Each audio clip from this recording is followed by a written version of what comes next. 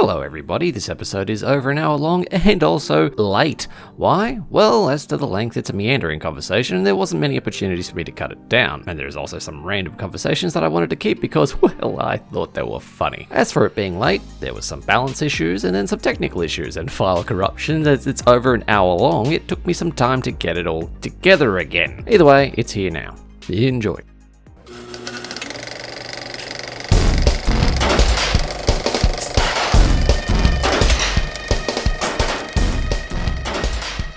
Hello and welcome once again to the M4 Project, a movie podcast where we watch films the wider public have missed and tell you if they're worth watching. This week's film is from 1998, Very Bad Things, written and directed by Peter Berg and starring Christian Slater and a whole bunch more. As always, I'm Matthew Jelenic. Michael Sullivan. And I'm Morgan Davidson. What do you got this week, mate? One thing that really annoys me is various councils around Australia's attempt to try and save money by giving you that little plastic fucking sleeve toilet paper.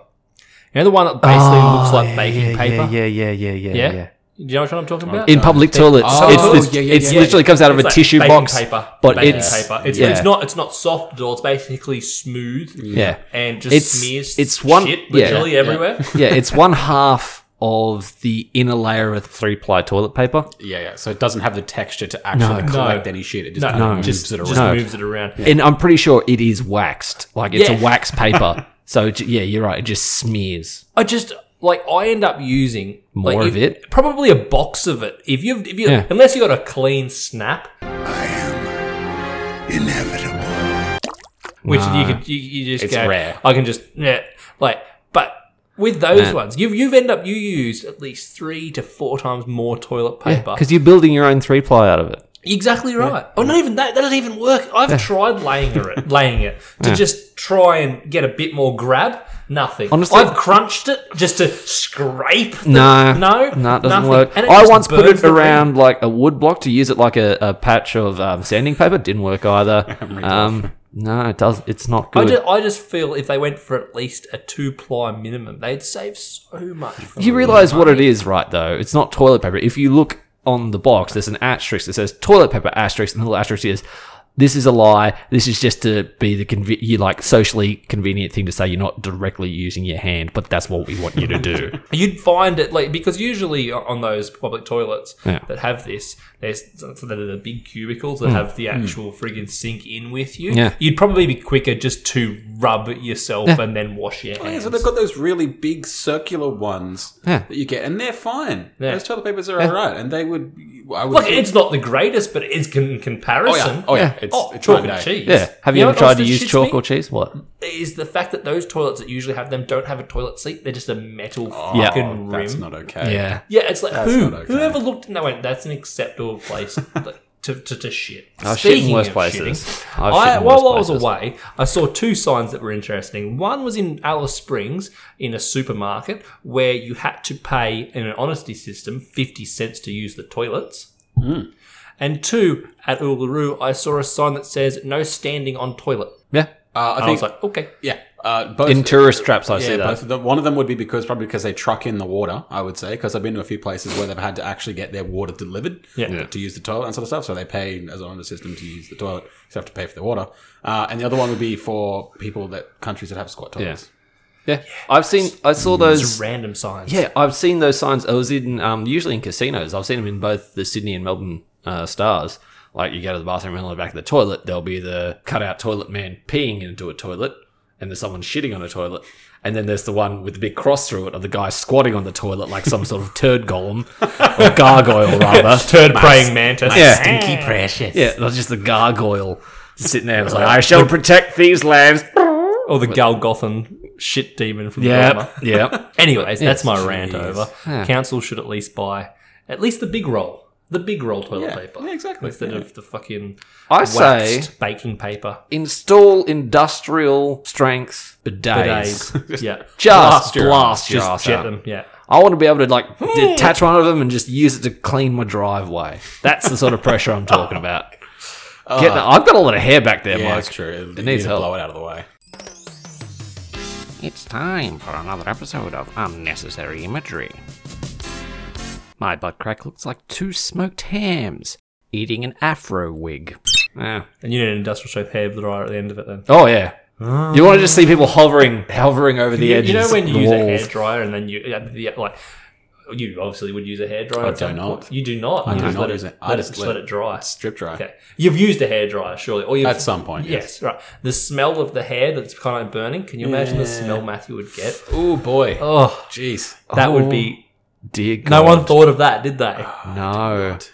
No. Would Matt need help trimming the dangleberries out of his ass hair? My Because I God. mean, he's It would going back to Chewbacca My territory. God, it would smell like a house fire at a leper colony. Jesus Christ, just moisten as warm and death. terrible. Anyway, this week's film is Very bad things. from 1998. All-star cast, really. I was surprised when they started turning up who was in it. Yeah, it's directed by Peter Berg. It's a 1998 American black comedy, worst case scenario sort Horror of film. thriller, almost. It stars Cameron Diaz, Jon Favreau, Jeremy Piven, I love in this movie, and Christian Slater. There's a few other guys like is it Leyland also? Leyland also. He's the guy out of He's Home in lots- Alone. Home Alone 2, Home Alone. He's one of the bumbling thieves. No, that's not Leyland. That's Isn't it? that's Daniel. You think of Daniel Stern. Ah, Am I? Okay. Yeah. Oh, I am too. Sorry. But no. Leyland also, he's played a lot of creepy sort of characters. Like he's been in, my God, he was the wheelchair guy in Alien Resurrection. He's been in a few things. He's one of those character actors that you were like, oh, you're that weird sort of slightly creepy guy. He was also in Seven, the Brad Pitt Morgan Freeman film, the guy shaking who's fucked the prostitute to death. That dude. Right. So anyway, as I said, sort of like a worst case scenario sort of black comedy film. Kyle Fisher. Well, I would say worst to worstest to worstest case scenario. So Jon Favreau's character, Kyle, is about to get married to Laura, who's played by Cameron Diaz. And before they obviously get wed, he's going to, of course, have his Bucks party, which is going to happen in Vegas. Him and a bunch of his mates organise it. They go away. Everything is going as, I suppose, normal-ish Bucks parties would go. There's cocaine. There's Going to the extremes of it, yes, yeah. there's cocaine, there's alcohol, of course there's gambling at a casino. Yeah. And Robert Boyd, who I was basically just referred to as Boyd in the entire movie, played by Christian Slater, has organised a prostitute. Stripper, ostensibly. A stripper that will go the extra step. You tack on the extra money. Yeah, Do take it the money, yeah. So anyway, one of the boys, Michael, decides to take her up on the offer. Starts having, I say, rough sex, not in a Explorative sex, in that not they're in a- moving around the room a lot. Anyways, and he hits her. He puts her up against a wall quite firmly, Passionately, yes. There's a towel hook which basically lodges right in the back of her skull, Killing her instantly. But he has a few pumps first before he realizes that is the case, and then we get in this situation of, oh my fucking God, we have killed a prostitute. Or one of us has killed a prostitute, and everyone in the room is kind of now. What's the word? Affiliated. Involved, accomplices. In Yeah, a that's the sense. one. Accomplices, because there's a drugs, room full of coke.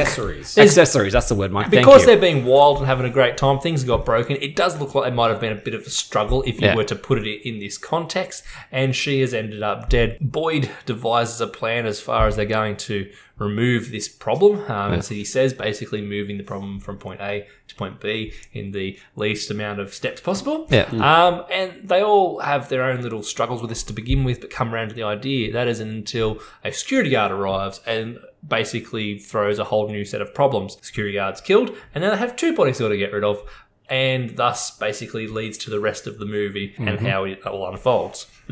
Yeah. Where the first murder, well, not really murder, the first was just accidental accident. homicide, And it was like, and this one is a directly, no, we all see definitely you. killed someone. Yeah, you killed someone and we all stood back and let it happen, so now we're all definitely directly accomplices to murder. Yeah, well, this thing happens a lot in movies where someone gets like an accidental death or someone's accidentally killed, and no one is ever level-headed. They never think, we should report this to police now exactly with what happened, because at worst, it will be Accidental exactly. homicide, but the problem was I did like. Actually, throughout the film, the dialogue is great. superb, The way that they interact with one another. There are characters sitting there going, let's call the police. We should call them now. I'm going to call them now. I'm picking up the phone, and Boyd's hanging up the phone for him and going, no. That'll fuck you up. So he's getting into their heads earlier then that thought can really get in and be like, no, you'll get fucked up. We'll all end up in prison. But listen to my plan. I'm the calm one now. You're not calm. I'm calm. Listen to me. I have a plan. And in that moment, they're going, yeah, okay, yeah, maybe that is the right thing. I guess my friend's killed someone. I don't know how to react to this.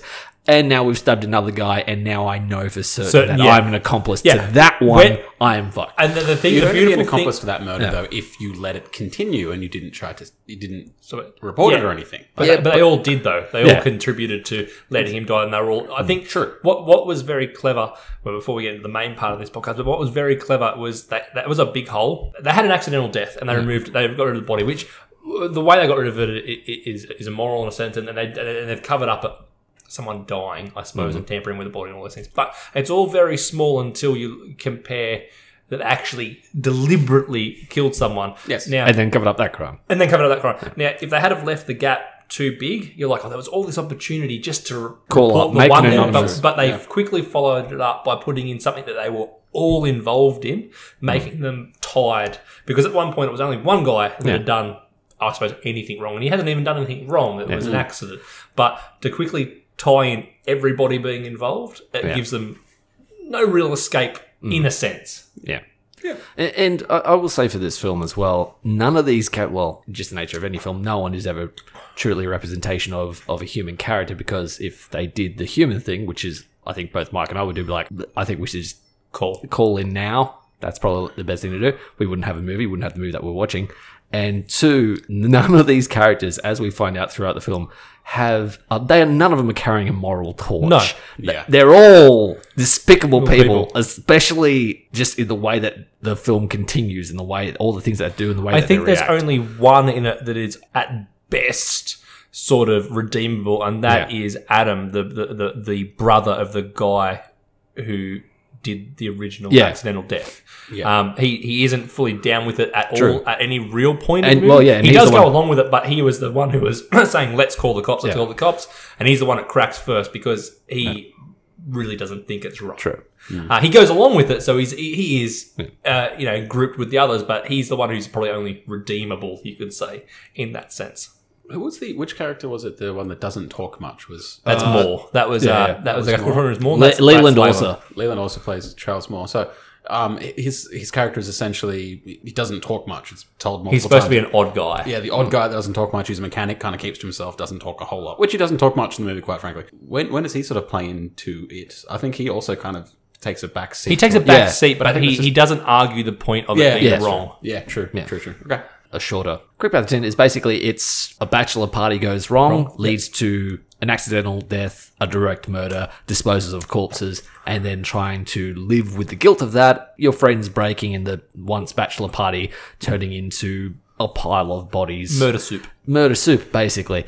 So we've got John Favreau playing Kyle Fisher as the happy-go-lucky bachelor. Buck. He's the buck. Yeah, he's the buck. I will say at the start of this film, you think it's just going to be a buddy comedy, because I had no idea what this film was going to be. I thought it was going to be a buddy comedy. I was like, oh, okay, it starts off, this is going to be like precursor to The Hangover kind of thing. Yeah.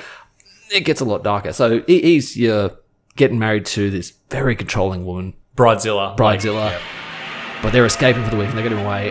He's got all of his friends who's been friends with, some of them from the third grade, including Leyland also playing Charles Moore, a very quiet and odd mechanic. Christian Slater playing the real estate tycoon and self-help loving guru. He's just basically done I suppose a diploma or a course. He's done a course in positive motivation and selling. Yeah, and he's constantly... Which leads to some of the best speeches brilliant in this film. Yeah, he's giving speeches about how to actuate our inner selves and how we're going to deal with the problem of disposing multiple bodies. His name's Robert Boyd. We've got Jeremy Piven playing Michael Burkow, probably the most cokiest and whore fucking out of all of them. He's basically exactly like he seems to be in real life. Yeah, and then Entourage. and then Daniel Stern of the Home Alone film fame, playing Adam Burkow, Michael Burkow's older brother, father of two, loves his minivan, very straight and narrow fella who doesn't deal well with being involved as an accomplice to double murder. No, not at all. No, not at all. I'd also argue that it was a singular murder. The first one was not on purpose. Was it? He had intent, but not intent to kill. Yeah. Or maybe, yeah. You're right. He intended to penetrate her, and he did. Yeah, but did, in two ways. Yeah. In The both first ways. one-man DP. Nice. Wow. Okay. Anyways, so going to actual characters, actors. And Oh, wow. He performances. technically did the Eiffel Tower with a hotel. Anyway. Wouldn't it be amazing if we had done it at the Eiffel Tower? That would be the ultimate Eiffel That's Tower. Oh, God. That's gone layers deep. So So did the wall hook.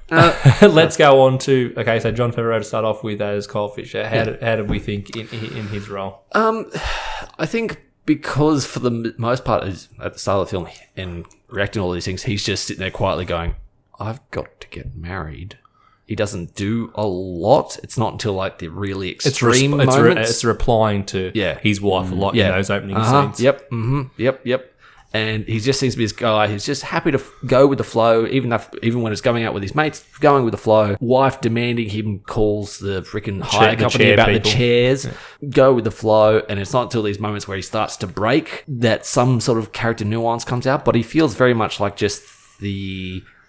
feels very bland. Yeah, feels bland. like he He's just doesn't have much he's just a character to it. necessary component for these other character actors to do their thing. Yeah. Yeah, because the entire story of the movie is based around him, so he's just there through it. But he's not actually a focal point of it. It's probably not until really. Probably as two-thirds a character. through that he actually grows as a character to actually get a few more lines and Just do something, react. and do something. Everyone else in the cast, you can still go, oh, that guy was the psychotic guy, that guy was the quiet guy, that was... And you're like, he was the guy that they were all there for. Yeah. That was- Which is what I'm saying. He's just there going with the flow. And as a character, you can basically tell that if they couldn't have the cause of the person, like they couldn't have the buck be anything too big in the story, well, couldn't be the killer and he couldn't be the psychopath and he couldn't be the quiet one. So that just leaves the middle ground. And as a result, he ends up being a bland character. yeah. Leyland Orser as Shazmore, odd. Yeah. He's basically what's his name? Steve Carell's character from Anchorman. Brick. Yeah. He's basically almost that because he's the guy who jumps through the table and makes it look, this whole scene sort of look worse than it actually is because he's covered in blood now. And there's a broken He does a table. cannonball through a glass table, table. which earlier on he'd done line after line after line of coke off that table, and riding the highs of his enjoyment, he was standing on the couch and went, fuck yes, that's what I'm going to do, and does it. And everyone's silent for a moment, then he starts laughing, they all start laughing, he laughs harder, and meanwhile there's a corpse in the bathroom slowly cooling. Cameron Diaz plays one of the biggest bridezillas you've ever seen in your entire life, but brilliant Plays it quite well. brilliant in the role Yeah. of the character Oh, that I she is. hated her. She is the worst person in the fucking world.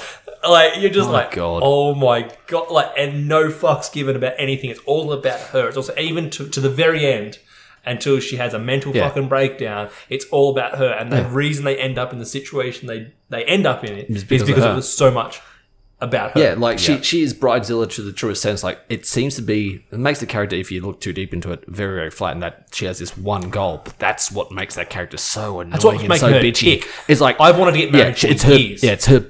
She's building her perfect wedding, and she's been building it for who knows how long, and she's gonna get it no matter fucking what.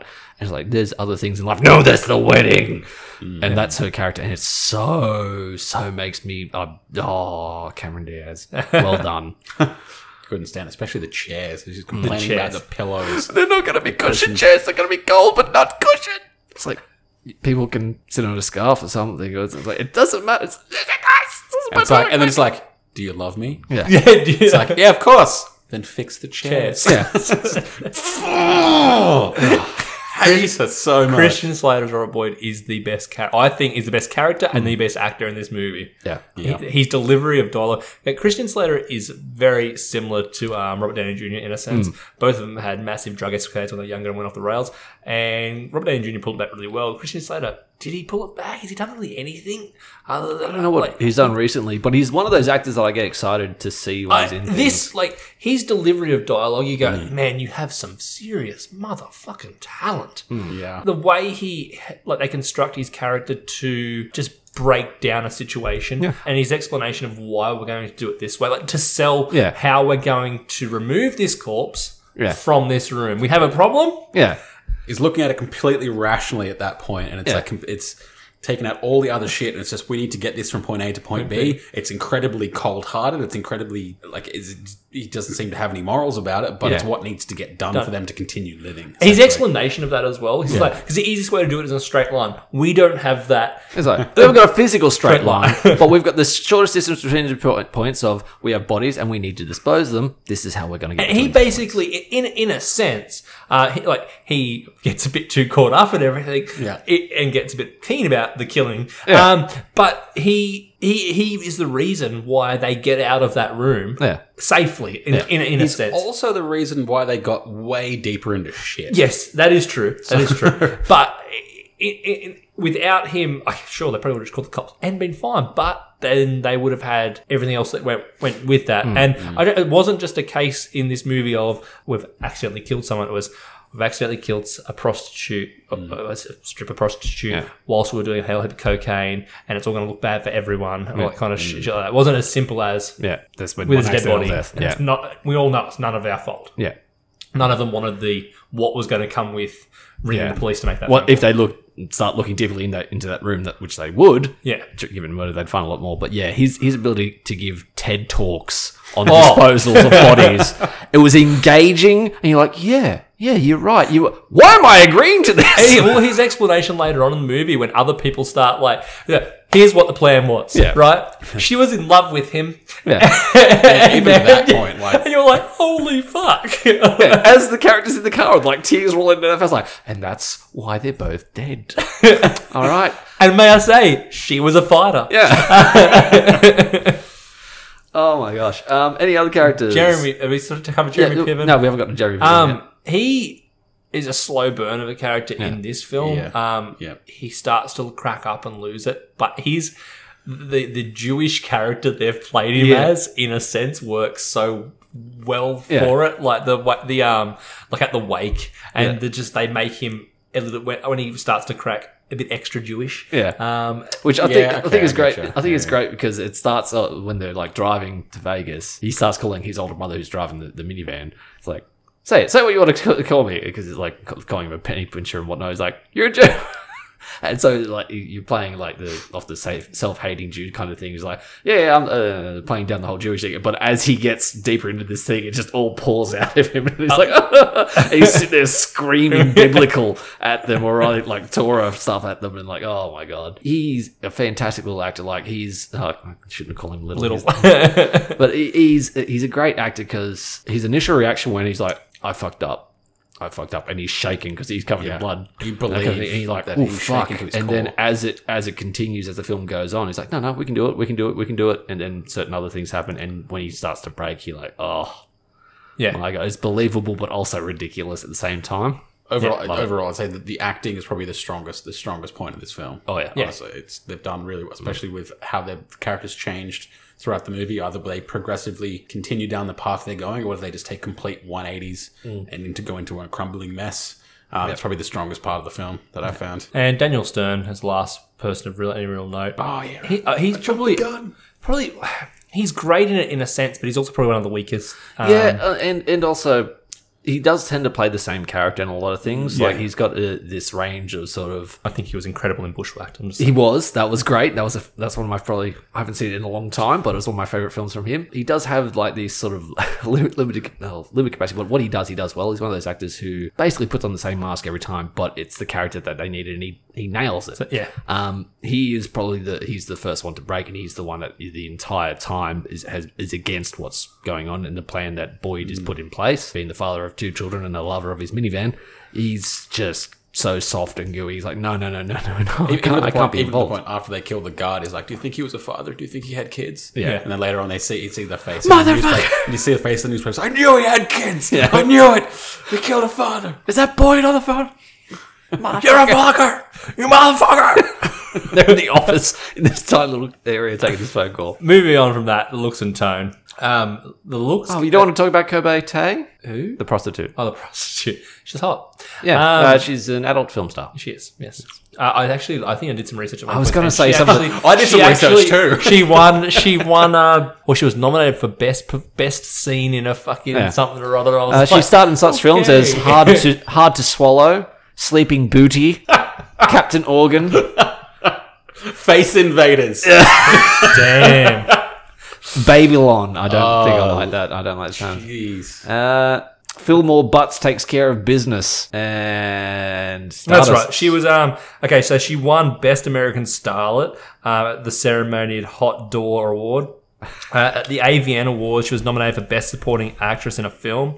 And she was also Best Group. She nominated for Best Group Sex Scene film with Shane Collins, Evan Stone, and Andrew Youngman. Was that a specific award for those actors? Yeah, I don't know. Best group scene with Shane Young. And Very she small was nominated pool. for No, Best Actress. porn industry, man. It's Single huge. performance. It's like 40 people. Yeah, she was fit. Yeah. Looks and tone.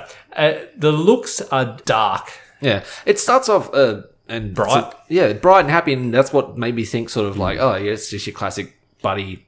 Something's got to go a little bit wrong in Vegas, and they've got to undo all these sort of things, like a mixture between like The Hangover and Go. But no, it went very dark very quick and became sort of almost thrillery. Like the color palette in this thing's all yellows and greens, and people are constantly dirty because they're burying people in the desert multiple times, and shot fairly well.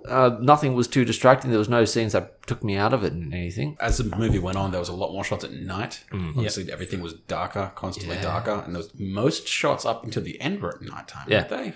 There was day at the start, and then pretty much everything else was at nighttime. Yeah. And then it was only day right at the very end, I guess. So I think their it lives went sort of very dark. goes with the fact that it's going just downhill fast, and it's More thematic for them to guess. be in the darkness, both morally and visually. I guess the primary issue I had with this movie is the tone around the comedy, in that it wasn't very funny, I found. No. And I felt like a lot of the scenes where it was trying to be funny, it wasn't, and it made it really bad because of it. I didn't think they were overly trying to be funny at all. Well, for example, when I bring up... I think for me, most of the comedy in this came through The dialogue, ridiculousness? the ridiculous and dialogue comedy. I didn't find there was any gags, but No, not gags. So I guess for one point I'll explain is that when they've stabbed the guard in the chest several times, they've pushed him into the room and he's screaming, going, "Oh God, please help me! I'm bleeding! Please help me! I'm dying!" It has the old gag of, "Oh, the monster's banging on the door," And they're all then, up against and then it. and it pauses, and they're like, "Oh, I think it stopped," and then it bangs again. You're like, look, they were all like they did that gag, while he's screaming agony, like blood Well, curdling they screams. did that kind of thing as well, and they do like the music cues as well. Where it's like, is that meant to be funny? I'm laughing because it's ridiculous, and I'm a terrible human being, and I find this kind of thing funny. But it's like, was that meant to be directly funny? Yeah, that's kind of what I'm getting. there The was. tone of it was completely off for comedy. Yeah. I don't know. Yeah, it just felt like it was all just morally bankrupt, but they're trying to make jokes. yeah, I didn't get that, In that? at all. No. I I think it's supposed to be morally bankrupt. It's supposed to be. Yeah, I get, it's okay. For another example, What I got from it, sorry to interrupt you, but I got it like it's the sense of humor of like an internet edgelord. I'm like, even that, I didn't even. get that. To be honest, watching that, I don't think there was a push to try and be funny. Maybe there was, but I didn't. I didn't I thought that was see it. a troped gag. Another one is the whole funeral scene. I felt that whole scene was awful. I hated that scene with a burning passion. Where he's- I thought it was so terrible. That's why I was. I laughing thought so it was- hard. Well, the thing is, so that because the tone is that holy shit, this really fucking terrible thing has happened, and now this guy turns into a bumbling piece of shit that then trips over the casket. I thought it was hilarious. And you're like, man, it's a slapstick thing, but it completely like the tone of it is completely wrong for that gag. That's where his Jewish part comes out. I also strongly. hated that part that you're referring to. We'll leave that to for people to watch that. But I was like, okay, I can see the comedy you're doing, but it was shit.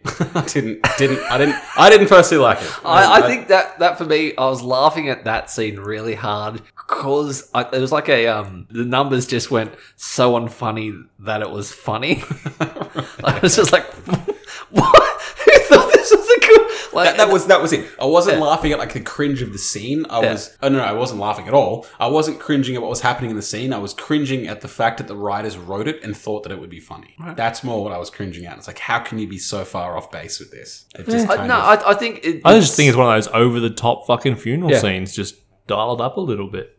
And that's where, for me, like they've dialed it, broke the knob off, and went, "Oops, Dad's gonna kill us," and that's what made me laugh. Right. Not the fact that the volume's blasting my eardrums out; it's just that they're like, "Oops." I was like, why this loud? But yeah, like I can understand where you're coming from. There's definitely certain parts of it where you like, especially like music cues and the way that it's shot. This is so unfunny that I'm laughing that you hit the funny note button here. They hit the laugh track and I laughed. But I think a little bit of that, though, of the things they've tried also sort of fits into the kind of era that it was made.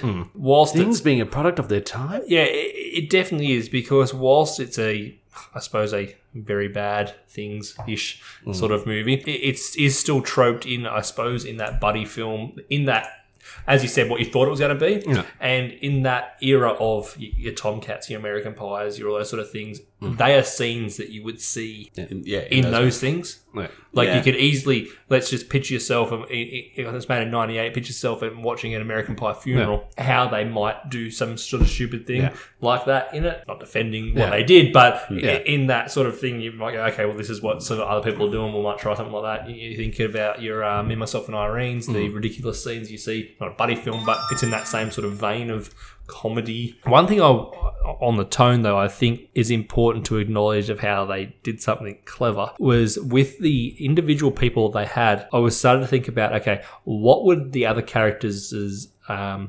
views have towards everything have been if it had been someone else who killed the prostitute? And they logically, I suppose, picked the absolute correct person to have done it, because they could have done the buck, for example, and everyone would have had ties to him because that's all they were all there. But the brother would have had less ties, where he's directly involved with it because it's his brother. It's his little he's brother trying to protect.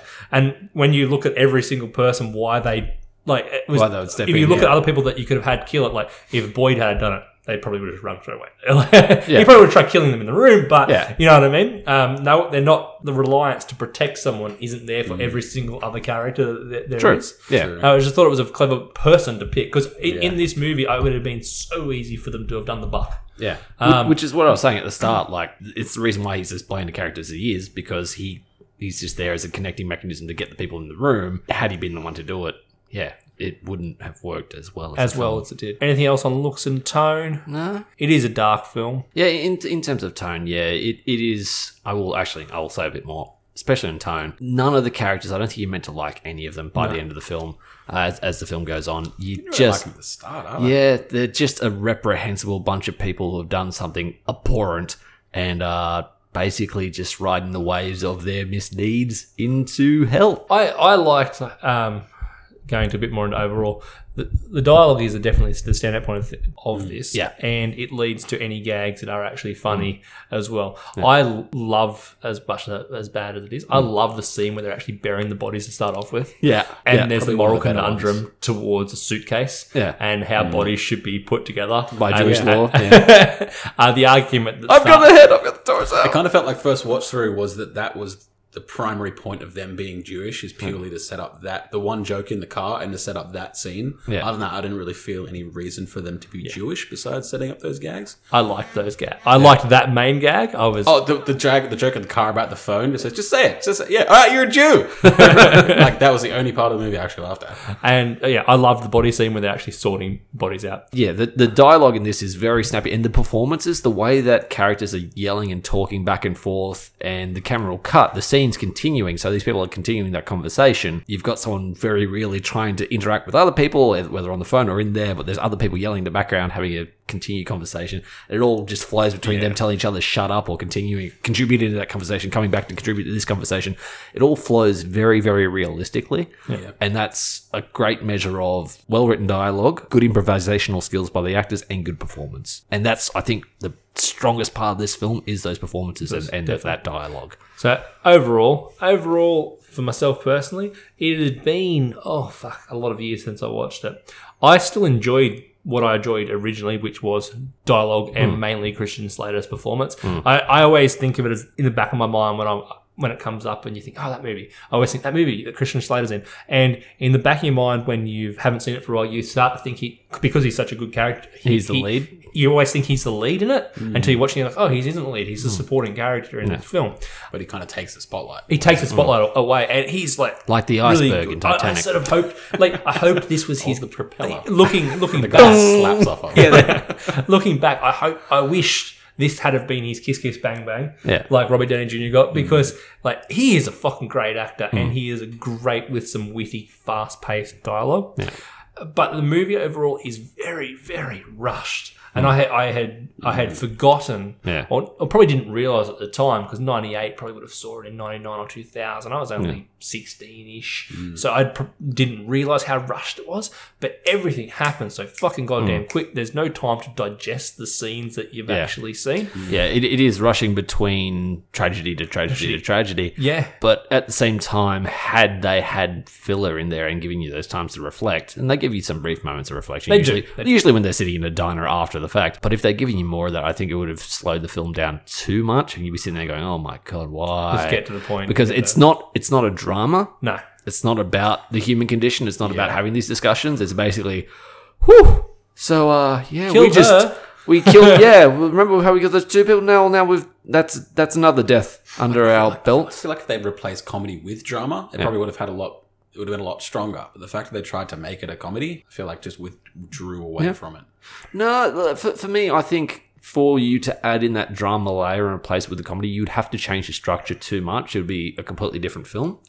I think it works as a dark comedy. Yeah, it's based, but it's not a flat out comedy. I don't think it ever tries to be a flat out comedy, but I think it works in the realm of dark comedy. There's enough, not as good as, but it's like in the same vein as Death at a Funeral, where, and I'm talking about the English version. Oh yeah, no, not that. We don't talk about the other version, where it had enough. Like you could almost.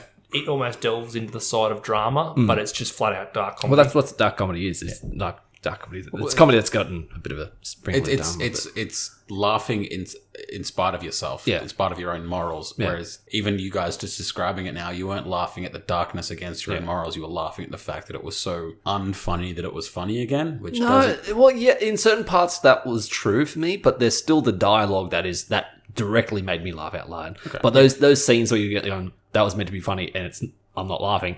That for me was that was meant to be funny, and it's so funny that you thought it was meant to be funny. Yeah. But those weren't the only moments I laughed. I definitely laughed throughout with dialogue and that kind of thing, or just the ridiculousness of the situation. Ridiculousness of the explanations towards how we're logically going to do this, and everyone's went, "Yep." Yeah, that just like I guess it's different for me in that I didn't go, "Yep, no, that's hilarious." I went, "What is wrong with these people? Why the fuck would they do this? Why would they let this man talk?" But you're being moral.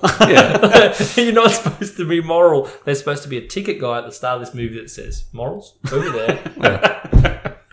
He just points to the exit. The morals are for the outside Mike world. is our moral compass for this film. Yeah. And it's pointing south. Oh, jeez. What do you think, Matty? Overall, it's one of those films where I didn't like any of the characters, and I know I'm not meant to like any of the characters. There wasn't anything that annoyed me in terms of the way it was visibly shot. There's a few times where I'm like, okay, it's a weird choice of pacing it, or like your background music stingers and that kind of thing. Overall, I liked it, I guess, but at the same time, I don't think it's one that I'll go back and watch again. I think once was enough, and it's not one that I'm sort of like, yeah, you have to watch it. It's just, okay. I'll watch that. I think in that sense, I'm on the same view of that. Like I said, I remember it being better. I still enjoyed it, and it's one of those films. If someone was like, Christian Slater's a shit actor, like, hey, watch this film. He's actually quite good in this. Do you know what I mean? Like, yeah. It was honestly the standout, and probably if he was not in it, it would have been shit. If he hadn't been in it, I probably wouldn't have picked it.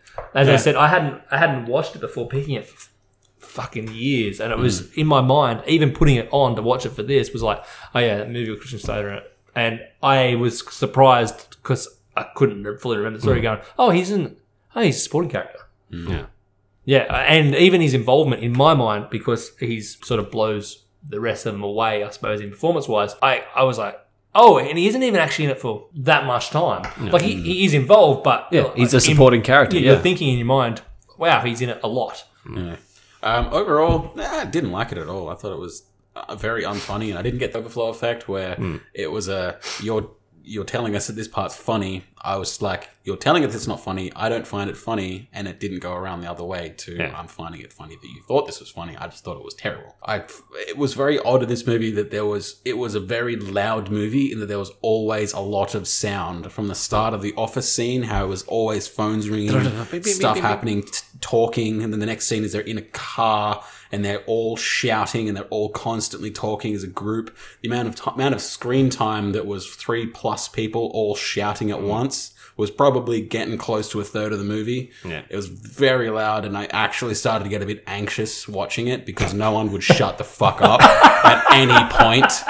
It was just shut up and think for a second is kind of what I was thinking for most of it. Yeah, I did really enjoy it. There was a couple of performances there that were really good, but past that, I don't see much here. Yeah. Again, yeah, it's just did feel like someone trying to be edgy. That's what I keep going back to. As in just trying to push the envelope? Yeah, they're just trying to like, oh, how bad is that? Oh, I'm gonna make this. I feel like they fail at that though. Because what they did is kind of been done before in other movies, and they didn't really push the envelope. Maybe I don't know. I feel like they might have failed in that too. Edgy teenager stuff. Would we recommend? I still would. I still like it enough. And especially if you like if you either don't know Christian Slater or you think he's a shit actor, watch this one. Yeah. Would I recommend it? Not really, but if you want to watch a Christian Slater film. What an oddly specific caveat. Yeah. No, avoid Like the Plague. Oh, come on. I wouldn't say like the Plague. I just imagine Mike next. I was like, hey, you want to come over for a movie? No, Mike, we're going to probably watch Broken Arrow. very, very bad things. And you just put on like one of those plague masks, like, I'll get the fire ready. Yeah. That was was it? Go watch Hangover 1 through 5 before watching this one. Yeah. No. Yeah. No. No. That is an insult to Christian Slater. Oh, jeez. no. Don't even watch the first Hangover. This shit. Is it the spoilery do's time? Spoiler. I think it's spoilery do's time. We're going to grab some beers. I never actually found those. Did you guys like those movies? I could not. I've seen the first one. Thought it was mildly amusing at times. What was the one we went and saw at the cinemas? I don't. I think it was like 3 or something. I don't know. Was I there? There was the giraffe. I'm pretty sure I've seen the one with Mike Tyson and it makes a cameo. I think that's the first one. That's the first one. I'm pretty sure that's the There's only one one I went and saw at cinemas with someone, and there was a giraffe got decapitated, and I was like, cool. Oh, I do remember the giraffe getting decapitated. Yeah, that's like the right side. I'm like, cool, and then I watched the first didn't enjoy any of it. 40 minutes and then was like, I thought you were going to say I've watched the first 30 films. I went, yeah, it sounds like they're on track. Yeah. and just went, nah. Nah, not a fan of them. No. Speaking of films with, a lot of numbers in their belt, I'm considering for my next film choosing one of the later Land Before Times at random. Oh, jeez. Because they got to the double digits, friends. They got the double they digits. 13 or 14. And they got fucking 15. A lot worse. And now it's time for the actual spoilers. Got a little bit off the rails there, but here we go. Spoilers. Mike, you want to do the honors? They kill a lot of people. A lot of people die. Including most of the main cast. Yeah, just go down the list in order. The eldest brother gets hit by his brother in a car because he wants to run into his minivan. The older brother jumps in to protect his try to minivan. protect the minivan. Not my minivan! Gets smashed, which is fucking stupid. Sorry, hate it. Yeah. Like, the man can jump, can't Yeah. he? He has anyway. No. Yeah, so the reason that happened was basically... my cringe part at that point is he got hit so fucking goddamn hard. Yeah, he was survived. dead. He was dead on He was impact. not in hospital later on dying. Yeah. Like, so the eldest brother, the one guy from Home Alone. is Or freaking Bushwhacked. He's freaking the fuck out. It's getting to him. He thinks, every time he sees a cop, he thinks the cops are onto him. He sees people on the phone, he thinks they're calling about it. He thinks everyone sort of knows. He's breaking down. He's cracked. And it finally comes to a head at the rehearsal dinner. Yeah. And they all basically sort of usher him out. And he's finally like, no, I've got to do it. I'm going to fucking call someone. The fuck, you're all fucking murderers. We're all going to fucking hell, you fucking fucks. Basically slaps the shit out of his little brother a little bit. And little brother fucks off and gets in his car, drives away, turns around, comes back and decides, like, yeah, he's going to smash his car into the minivan. His brother's beloved minivan. Brother jumps in the way. He's like, no, my minivan. Takes a bullet for it in a way. Doesn't do a good job. I mean, the president still has a hole in the back of his head after that effort because both cars are totaled, with the eldest brother somewhere in the middle of that mess. Somehow survives, is in hospital, and gets his last words off secretly to the wife. Everyone's standing behind glass. So What did he tell her exactly? And so they end up getting called up by the wife, and the wife's like, he said something about... And he left a note. Something Guilty about a girl. He felt guilty about a girl in Las Vegas, what happened, and then actually this is one of the times when... It was actually clever. And it was actually well thought out. And I kind of enjoyed that part. And who was it? It was the Buck, wasn't it? It was the Buck. John Favreau was Yes. like, he slept with a prostitute. And in then Las everyone just Vegas. adds to the story. Yeah, but It's like, only the evil fuck yeah, did. Boyd. Boyd, he goes, Oh, he does it all the time. It's not the first time. He has Yeah, a that's- thing for fucking prostitutes. shit. Like, you didn't need to twist that knife, my man. You Yeah, could've but just- yeah, he did need to twist that knife because that's his character. He's a horrible person. true. It's like that one line could have been done. It's like it was a mistake, and that's why he's feeling guilty. No, he's got no, it's a habit. He did it all the fucking time. It's like, thanks, Boyd, you fuck. The wife sort of breaks down a bit, unhappy with that realization. Who's next? It's her, isn't it? It's her. So he's like, no, all right, we've calmed her down now. Everyone He's go like, home. Boyd tells him to go for a thing. I'm going to just We're gonna make talk- sure Lois is all right. Lois, I yeah, think it was? yeah, Lois Lois. is all right. Yeah, and Picks a fight with her, and she actually Yeah. knows kung fu. yeah, he tries to smother her in her sleep because you think he's like, all right, cool. He's like, yeah, I'm so sorry about that. You're sleeping, yeah. And he's because she called him a lying bastard earlier during the exchange because he was like, nothing happened. It's like, I'm not listening to the fucking liar. Fuck off, Boyd. You guys, what happened? She calls him a fucking liar. And he's like, oh, and this is for the liar thing. And then starts trying to smother her with a pillow. She fights back, bites him on the balls. Also not funny, that part. No. It was meant to be funny. It was really painful. Yeah, she chowed down on Brown. Fight ensues and he beats the crap out of a woman who knows kung fu and then calls the boys back. He's like, yeah, she's calm down. Yeah, He wants to see Michael. She wants to see Michael, the little brother who at that point had Was it Michael? It was Michael, wasn't Yeah, it was Michael who, Piven, who had broken down at the funeral he's like, I killed my brother. I murdered my brother in the middle of a diner. And they're like, oh. So he's cracked as well. So well, he's got to go. He puts a couple bullets in him. You hear a gunshot from the house whilst, Then you actually get... yeah, it was like bang. And the buck and the weird mechanic is sitting there in the car. And the weird one's like, I think I'm going to go join Greenpeace. Yep, I think I'm going to go help save the whales. Bang! And then Boyd comes into the car, shrouded in shadow. Going, here's what happened. Michael and Adam so Adam was married to Louise, Lois. Yeah. Michael was in love with Lois, told Adam at Vegas, tried to get with Lois. She rebuffed him, and that's why he left the wedding rehearsal, and that's why he killed his brother, and then he came to her and finished the job. And killed himself. Then killed himself, bullet in the head. Are we all agreed? It's like, yep, I guess. Okay, our friend is a psychopath. And he leans forward into the light. It's like, by the way, she could put up a hell of a fight. He's got scratches and black eye and whatnot. Okay, so it's down from the 5 of them. So 3 left. The 3 left. 2 dead. So there's 2 bodies there, plus the wife, 3 bodies, plus the security guard, 4 bodies, plus the original prostitute, 5 corpses. And Then he accidentally confesses. Oh, he doesn't. He confesses to his fiance, yeah. Cameron Diaz's character, Because it turns out that Adam and Louise, Lois, I can't talk, had not only entrusted the kids to them, as was stated earlier, it's like, you're the godfather, I hope you take care of him if anything happens to me. They say drunkenly before the prostitute killing. That comes to a head because both the parents are dead. It's like, also, there's a $500,000 health insurance policy that gets left to you. What? But if you didn't pay the last one, so you get nothing out of that. Also, the house is worth this much, except in this market, it's not worth that much. It's worth this much. You're getting about $14,000 and 2 kids. yeah. Enjoy. He breaks down. He's like, oh my God, this is what happened. And the wife's like, I don't fucking care. we're getting married. We can fucking marry and get my wedding. Wedding day approaches. Is there? Yeah, is It there? the wedding It's day now? it's wedding day. I forgot what happens next. So And she says to him, "You're killing Boyd." Basically, kill him. Yeah. Get rid of him. And Oh no, Boyd died at the wedding, and they said kill the other guy, the no, quiet guy. no, she says kill Boyd, and then she says kill more while you're at it. Oh Yeah. right, okay, gotcha. Yeah, it's like because they're 2 loose ends. Yeah. Why does Boyd start getting? Because he wants the insurance money.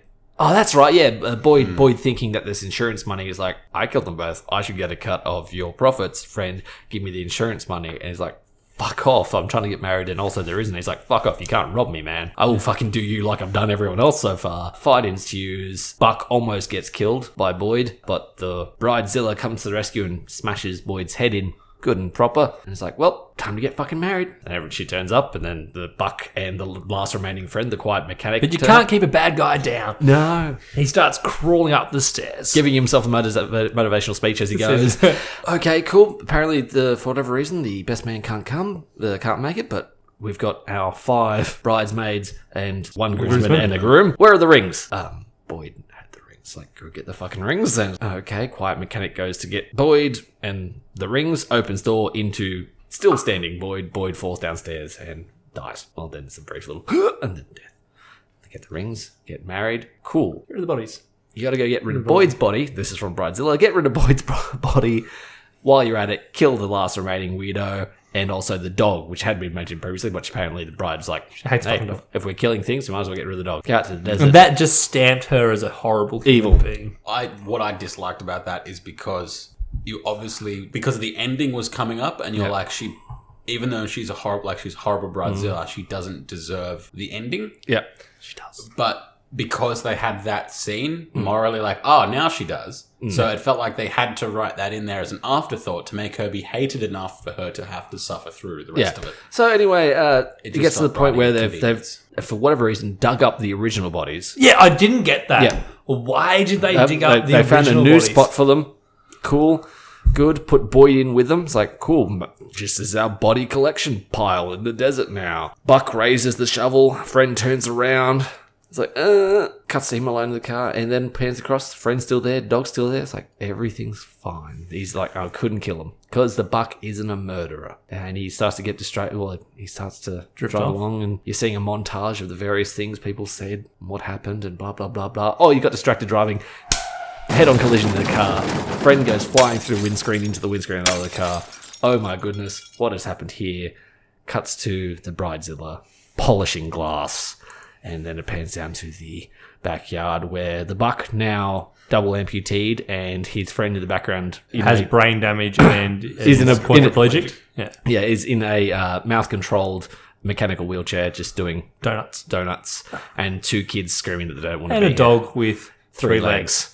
And then she Bridezilla walks downstairs, has enough of the situation. Husband has fallen out of the chair. The kid's like, clean the bathroom, bitch. Guy's doing loopy-loops. Three-legged dog leaps away, and she has a little mental breakdown, runs out into the street and screams to the sky. We zoom out, and that's the end of the film. So, I like it how you look to me immediately for that part. They also tried to go with humour with the quadriplegic that's spinning around in the chair that was painfully unfunny. No, hilarious. That was like a massive Stephen Hawking's gag. Funny as. Horribly unfunny.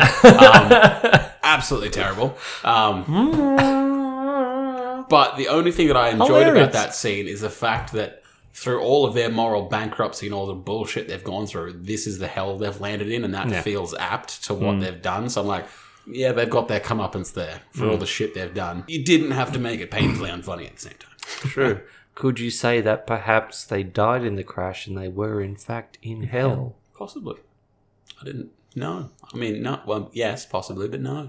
I thought it was a nicer That's way. giving the film too much credit, I feel. I thought it was a nicer way to end it in a punishment sense. No one got away with it in a sense. They may have all got away with it, but they all suffered for what they had Their been lives were involved.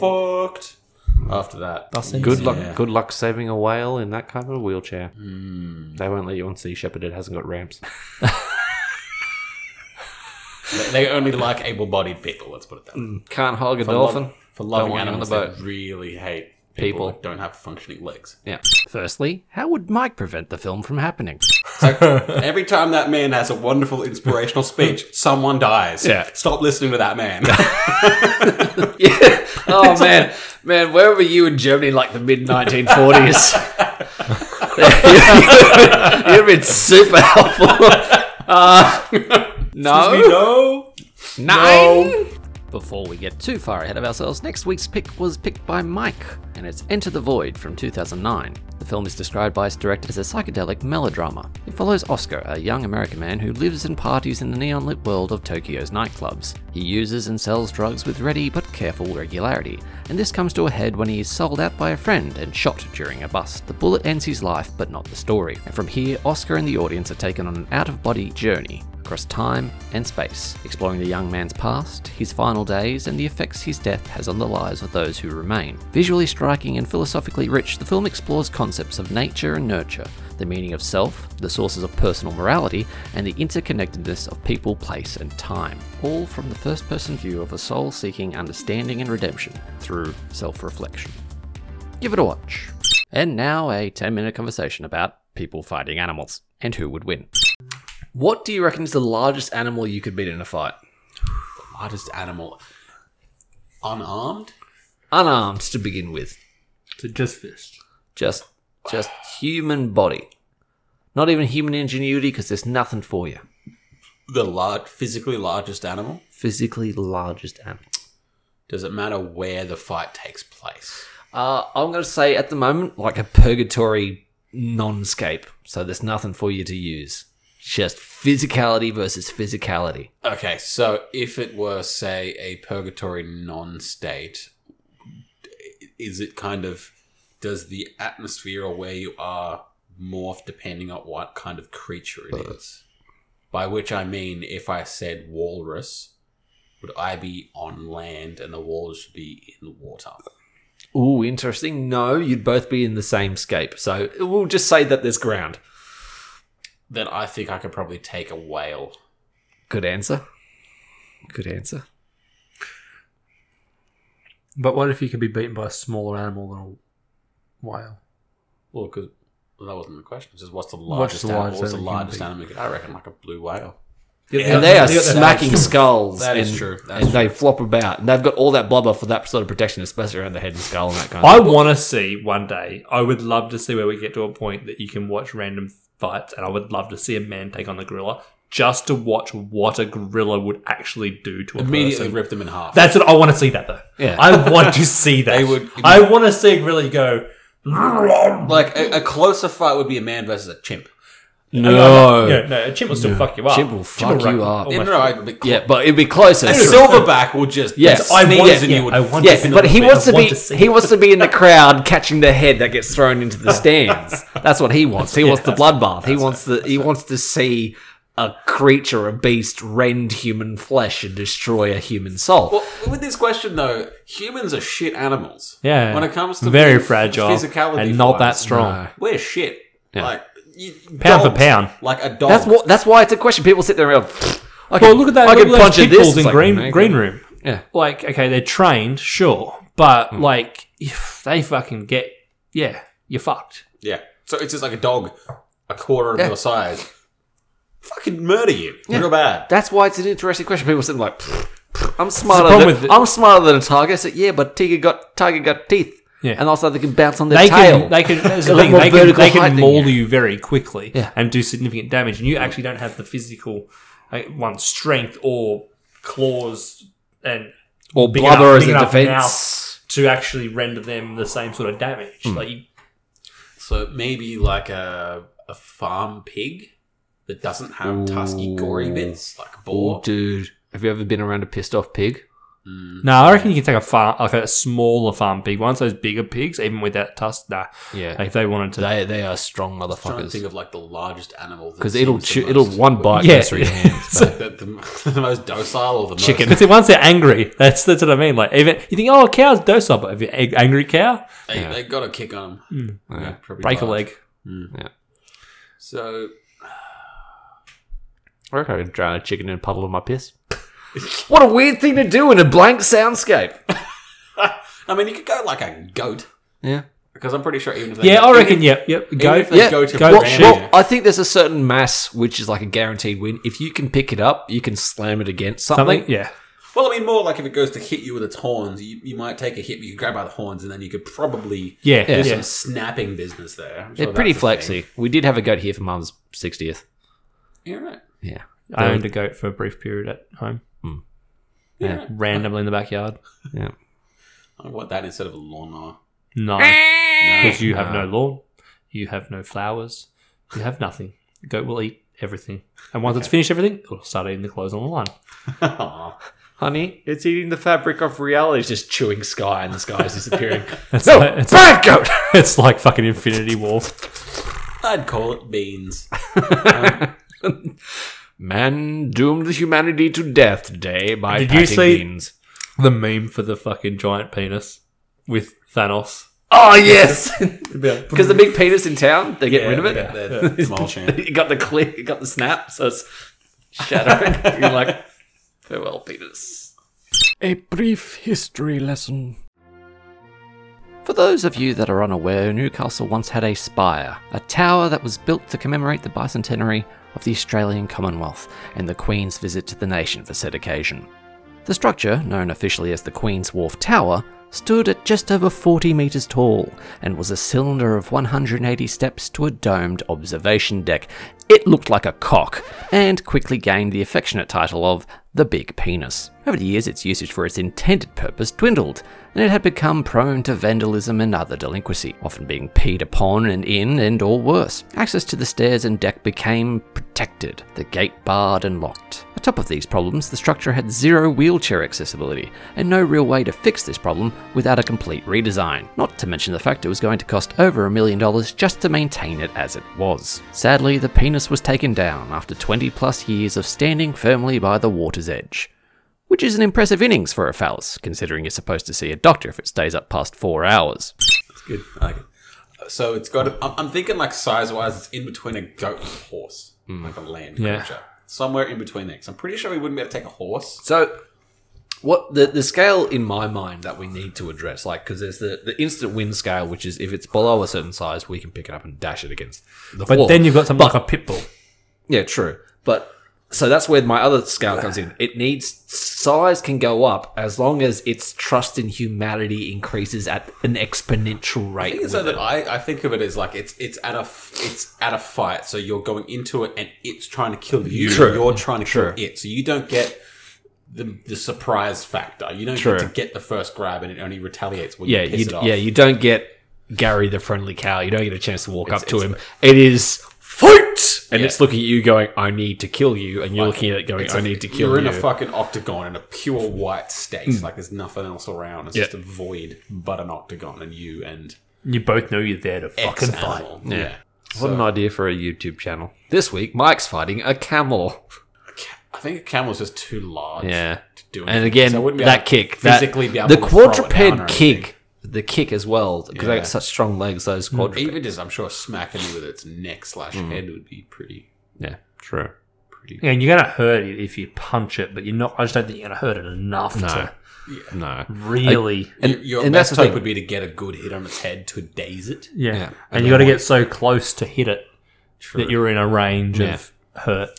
So yeah, I think within that scape, the animals are quite small, but if we start to change the scenario and add things and basically add the humanity to it, situation of surprise.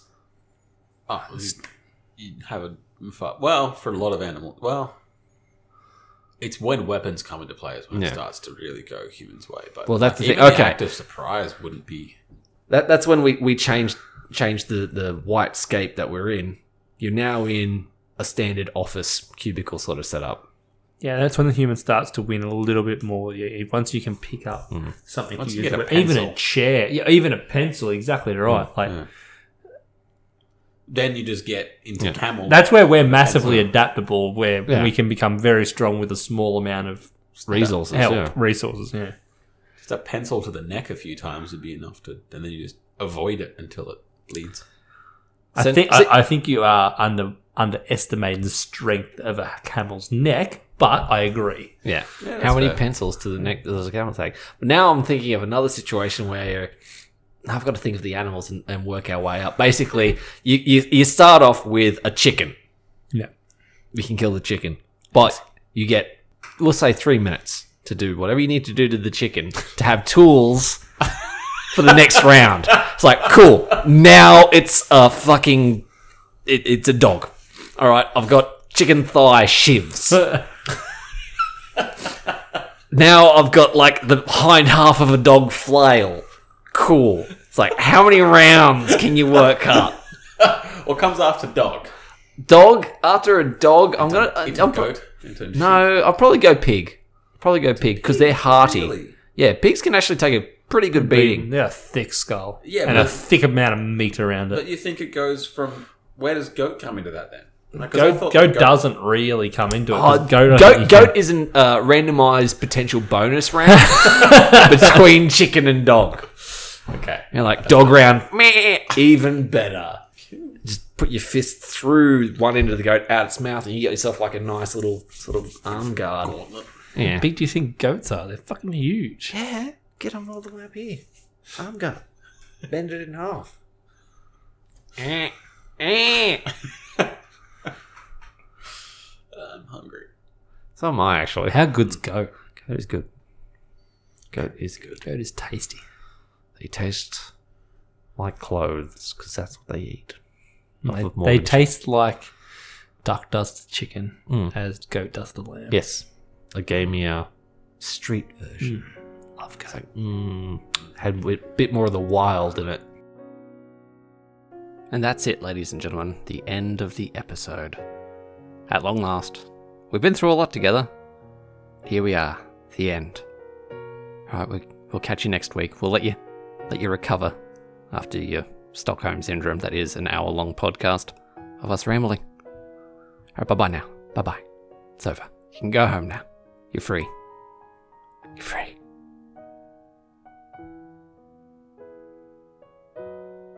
Bye-bye. Ta-ta.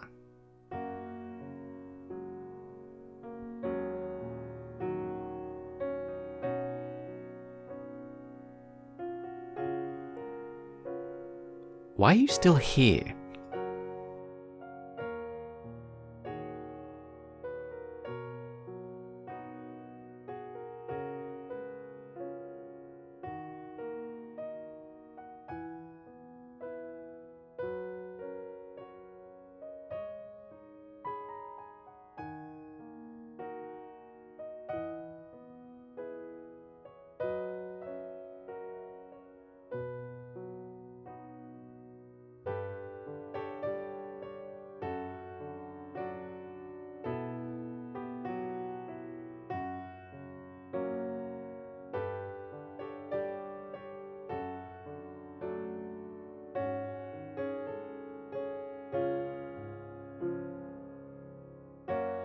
There's not going to be like any hidden additional jokes. It's just the song.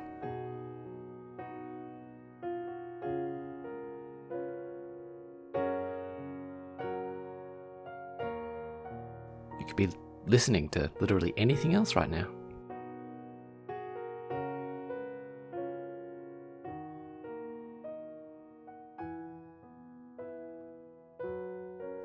Seriously, go away.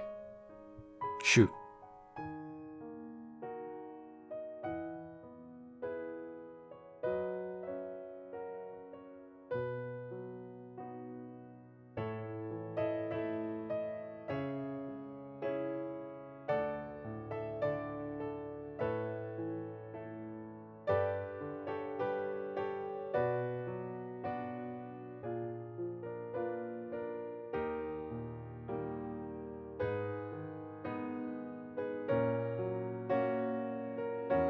If you're still here and you're not Kai, I mean, why? Why are you here?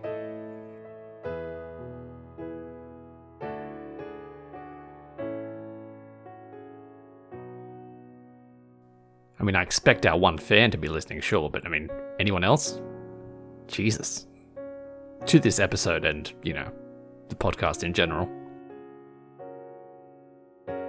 Alright, seriously now, I'm gone. I'm fading out. Goodbye, everybody. Goodbye. Catch you next week. See you then. Ta-ta. Bye-bye. Toodaloo.